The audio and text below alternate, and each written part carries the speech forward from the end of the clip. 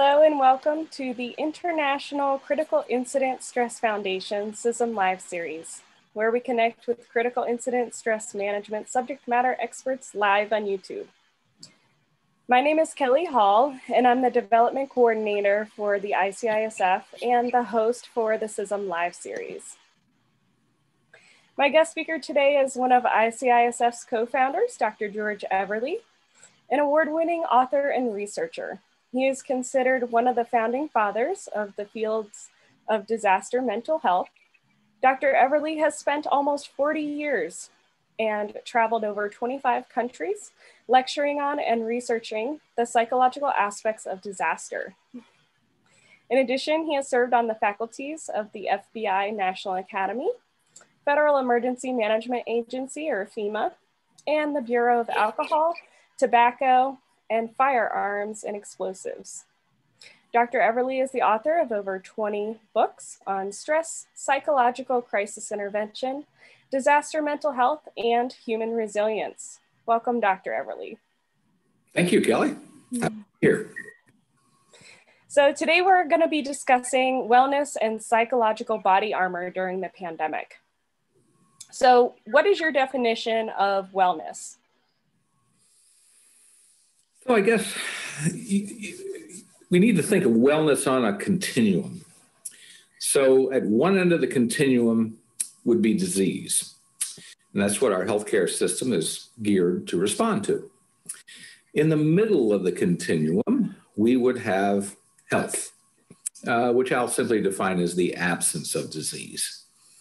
But then there's something else. If we move a little bit further to the right, the other end of the continuum, we'll find wellness. And wellness is not just the absence of disease, but rather it's a higher level. It's being able to perform at your optimum levels. Your health is functioning at its optimum levels. And psychologically, you're functioning at your optimum levels. So that continuum is dynamic, certainly. It responds to things in the environment, the events that we go through, and certainly illnesses that we acquire.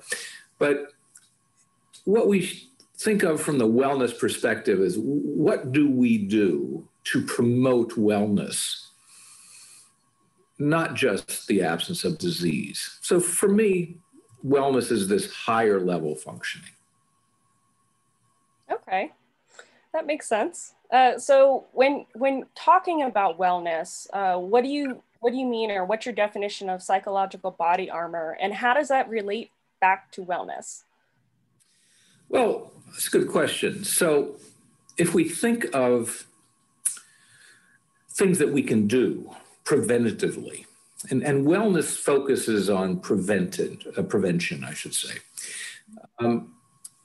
So there are things that we can do to promote our physical health and preventive steps. We can eat properly. We can attend to rest and sleep.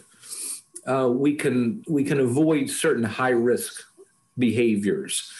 And those are preventative in nature. Psychological health is a little different matter. The same rules apply, but perhaps different factors. So I think of resistance. I think of immunity. Mm-hmm.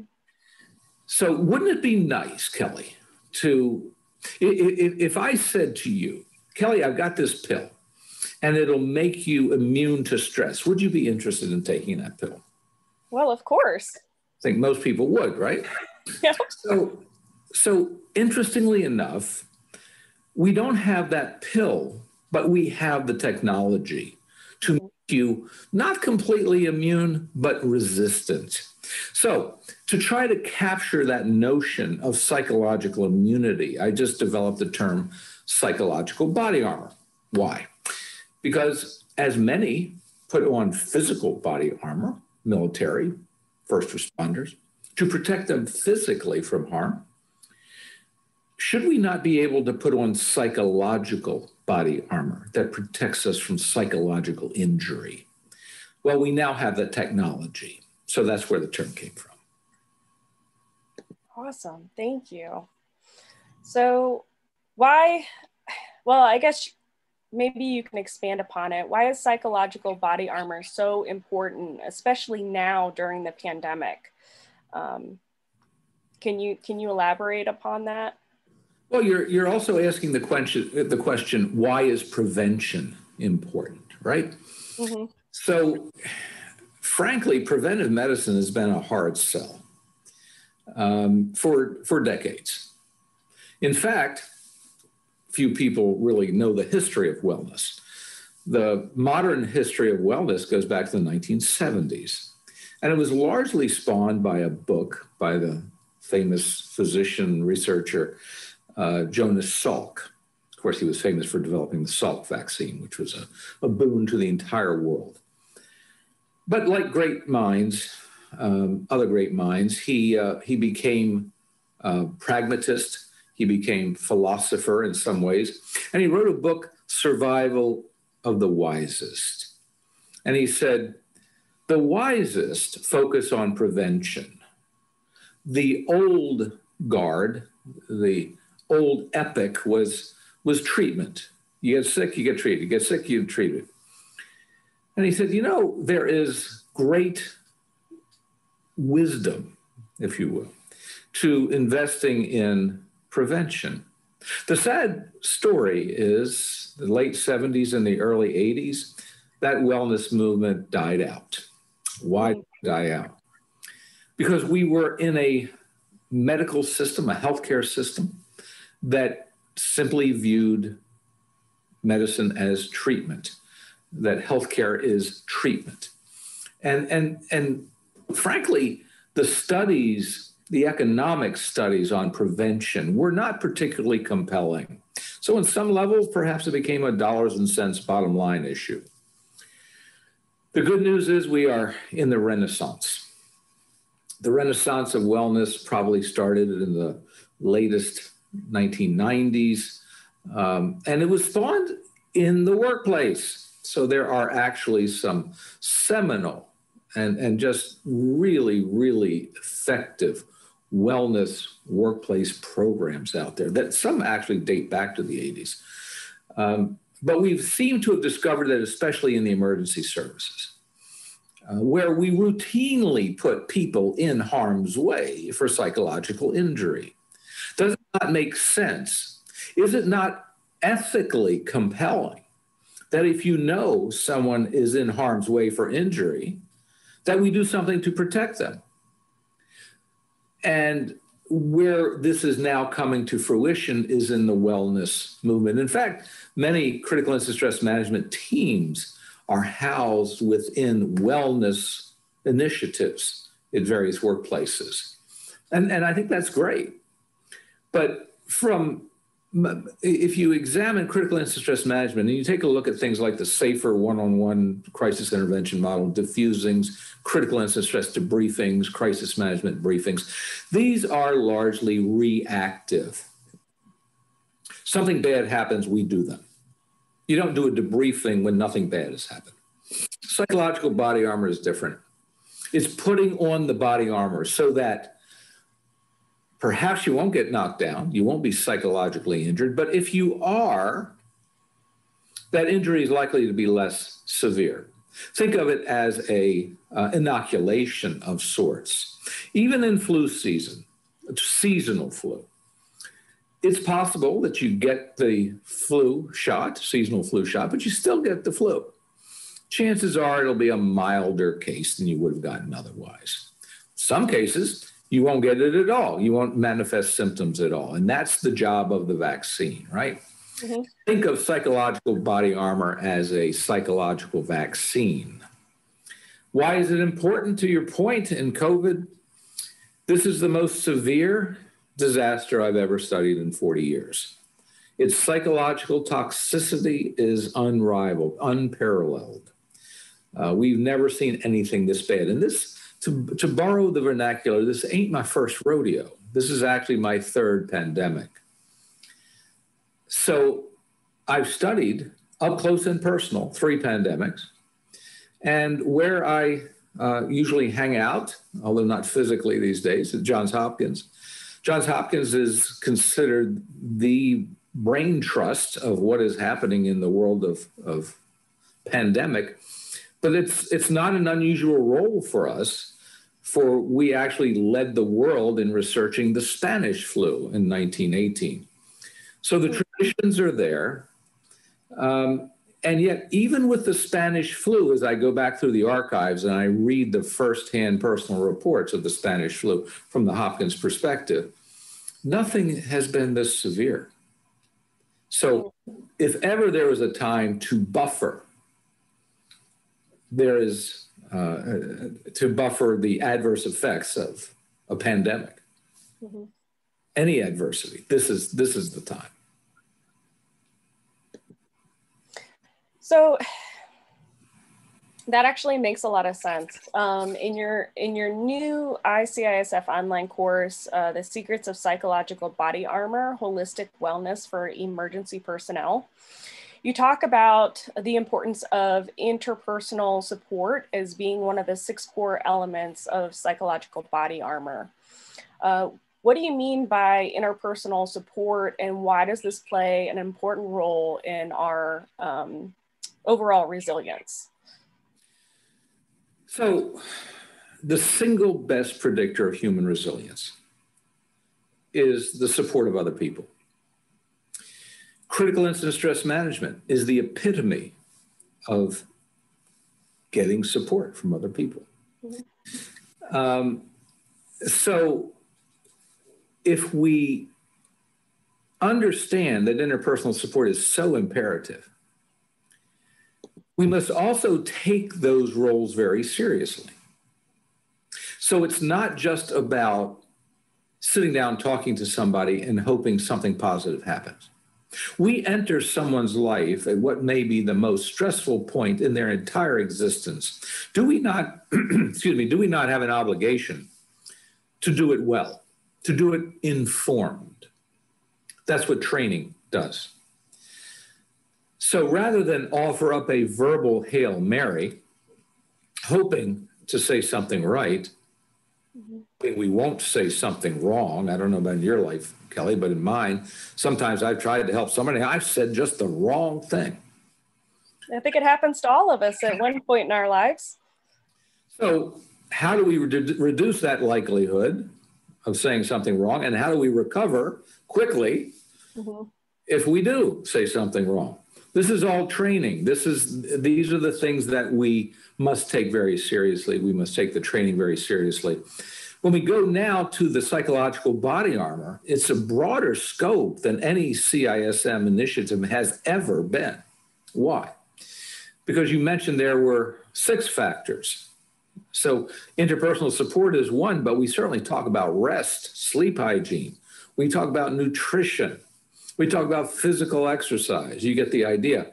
So mm-hmm. we have developed this course, this asynchronous course, and we hope to develop and offer the in-person virtual course at the World Congress. And then hopefully when we get back to some sense of normalcy and training, we'll be offering the course in real time, in person as well. We also mm-hmm. develop a train-the-trainer program as well.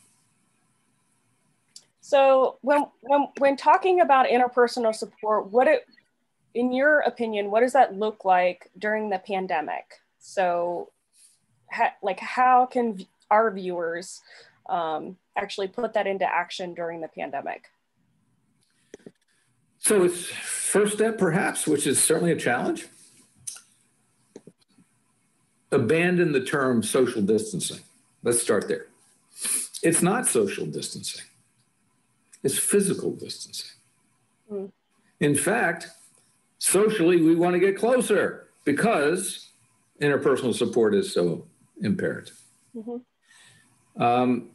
We advocated ICISF, and we have since day one of our existence, a concept called peer support, which is the notion that effective crisis intervention, effective wellness can be taught by people other than physicians, nurses, and mental health clinicians. In fact, from the psychological standpoint, we know that Peers, people outside of the mental health discipline, can be as effective as psychiatrists, psychologists, and social workers, given proper training. That's the key, given proper training. So if we take a look at the application of peer support, if we take a look at the application of interpersonal support, regardless of where we find it, whether it's at the workplace, whether it's at home, perhaps, a lot of people hold it together really well at the job and then they crash and burn at home. Mm-hmm. So what we try to do is foster this notion of the imperative of interpersonal support. But when we do, let's do it well. That's great. Thank you so much. So since last March, healthcare, frontline workers, and even crisis responders have experienced an abundant amount of stressors since the pandemic began. So what are some important wellness tips for all of our viewers to increase their overall resilience during this difficult time? So let's go back to your previous question about interpersonal support and expand from there. Mm-hmm. So if we abandon this notion of social distancing, but embrace the notion of physical distancing, how do you pull that off? So first and foremost, it's hard to take care of somebody else if we can't take care of ourselves first, if we're feeling badly. So I think first and foremost, we need to be kind to ourselves, take care of ourselves. It's not selfish. It is the single best way to help others, because if we are healthy, we can better help others. So it's not selfish at all. This is a time of social vitriol. I've never seen in my lifetime a country so divided. Division, social division, erodes resilience. And that's a problem. So the second thing I would recommend is listen to other people without dismissing their points of view out of hand, before getting angry and just dismissing them. There is a reason, there's always a reason a person holds a disparate point of view. You may not agree with it, and that's fine. It seems to me that social discord will be reduced if we can at least take time to hear another's point of view. At the end, try to see the world through their eyes. We do not have to agree with them, but at least we will understand them. Maybe that'll help us find, maybe not on that point, but some other common ground. Mind the gap is a third thing. What does that mean? So Viktor Frankl, the famous psychiatrist who spent time in the concentration camps in World War II, said there is a stimulus and there's a response. There's a thought and then there's an action. He said that we often get ourselves in trouble when that gap is narrow. We act impulsively. Well, we know that intuitive thought is wrong about 70% of the time. Our impulsive actions based on intuitive thought usually get us in trouble. Can we spell road rage? Can we spell airline rage? How many times have we done something impulsively and instantly regretted it? So spread the gap, mind the gap. I think that this is a time interpersonally, a fourth point, to reach out to others. This is a time to foster current relationships, even if we do it virtually like this. This is a time to reach out, even if it's through text messaging. This is a time to bury old hatchets. This is a time to perhaps create the relationships you wish you had. It's all about whom you know, whom you know, whom you know in terms of fostering resilience. But I think the most powerful lesson to be learned, a fifth point from the COVID, is we know this is, to borrow a phrase, this is a marathon, not a sprint. Every major pandemic in modern history has lasted 24 months. And it has come in 3 waves. We are in the 3rd wave. Psychological adversity typically follows 3 to 6 months after the physical wave. Our models are working. I mean, despite what you will read in the newspapers or hear on commentary, our models were quite effective. Our models predicted a peak in mid-January, and that's, at least on the East Coast, that's when it occurred. And therefore, we can expect that the peak in psychological angst, distress, will be several months behind that. The vaccine, of course, will be a game changer, but if we put all of our hopes on the vaccine, we will be disappointed.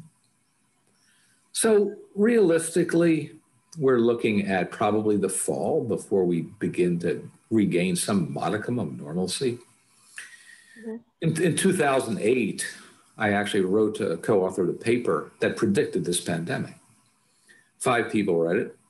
Now I think 5 million people have read it. We are now, I think it's fairly safe to say, we will be looking at another pandemic in another 10 to 12 years. So forewarned is forearmed. What are we going to do about it? Especially from the psychological standpoint. If this is indeed a marathon, not a sprint, perhaps the old aphorism, life is a journey, not a destination, applies. If you believe that life is a series of destinations, you set yourself up for failure, for disappointment. The vaccine, again, what are people saying? That's the destination. The vaccine is here. We'll be good. Now we're saying, well, wait a minute, not so much. It's not, maybe it's not working on the new strains. Maybe it's making some people sick. It's certainly not getting out as quickly as we had hoped. See what you've done? You set yourself up for failure. If we view this as a journey, the vaccine is one milestone. One of the things that Viktor Frankl told us is that he could generally tell who would survive, all other things being equal, who would survive in the concentration camps and who would not. And it was not physical health that predicted more powerfully, it was psychological health. The people that took the journey one day at a time understood the concentration camps were one milestone, but there was something else. Those are the people that did the best. Again, all things being held equal. I think that's something that we need to understand with the COVID as well. This is a journey. We will make it through, but one day at a time. Keep your eyes to the future. The light at the end of the tunnel really is light, not an oncoming train. And that's important to keep in mind. But if we view life as a journey with simple milestones, so what it means is that each milestone is an opportunity to advance in the same direction or perhaps change directions, do something differently. There can be no such thing as failure if you view this as a journey rather than a destination. Only with destinations can we fail. Attitudes matter. As the Stoic philosophers said, there's no such thing as reality absent your perception and interpretation of it. Mm-hmm. This is a time when we need to be kind to ourselves, kind to those around us, and keep our eye moving forward. Well, thank you for all of those tips and the advice. I know myself, I sincerely appreciate it, and I'm sure our viewers do as well. If any of our viewers, if you've enjoyed our discussion today and would like to learn more about wellness and psychological body armor, you can actually register for our new online course by Dr. George Everly, The Secrets of Psychological Body Armor, Holistic Wellness for Emergency Personnel. This is an asynchronous online course, meaning there is no instructor. This science-based online course is designed to aid you in building a personal culture of resilience and holistic health. To learn more about this online course and to register, you can visit our website at ICI-SSNSAM-remote-learning. The link is also in the description of the video as well. We've also developed an ICISF app resource called the Secrets of Psychological Body Armor resource. This is a science-based digital wellness resource, which provides individuals with tools to better understand, better withstand and rebound from stress and adversity. To learn more and get your digital resource, visit app.ici.ssnsam.org in your web browser on your mobile device. To learn more about ICISF's additional pandemic and CISM related resources, such as videos, handouts, podcasts, and the Crisis Journal, you can visit our website at icisf.org/resources or click on the link in the description.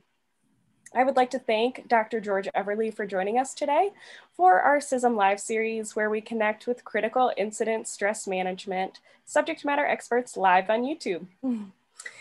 You guys can join us next Wednesday, February 24th at 12 p.m. Eastern Standard Time as we speak with Mark Junkerman about first responders finding music within the noise. And be sure to subscribe to our ICISF YouTube channel so you don't miss out when we go live. Thank you all for joining us today, and we hope to see you next time.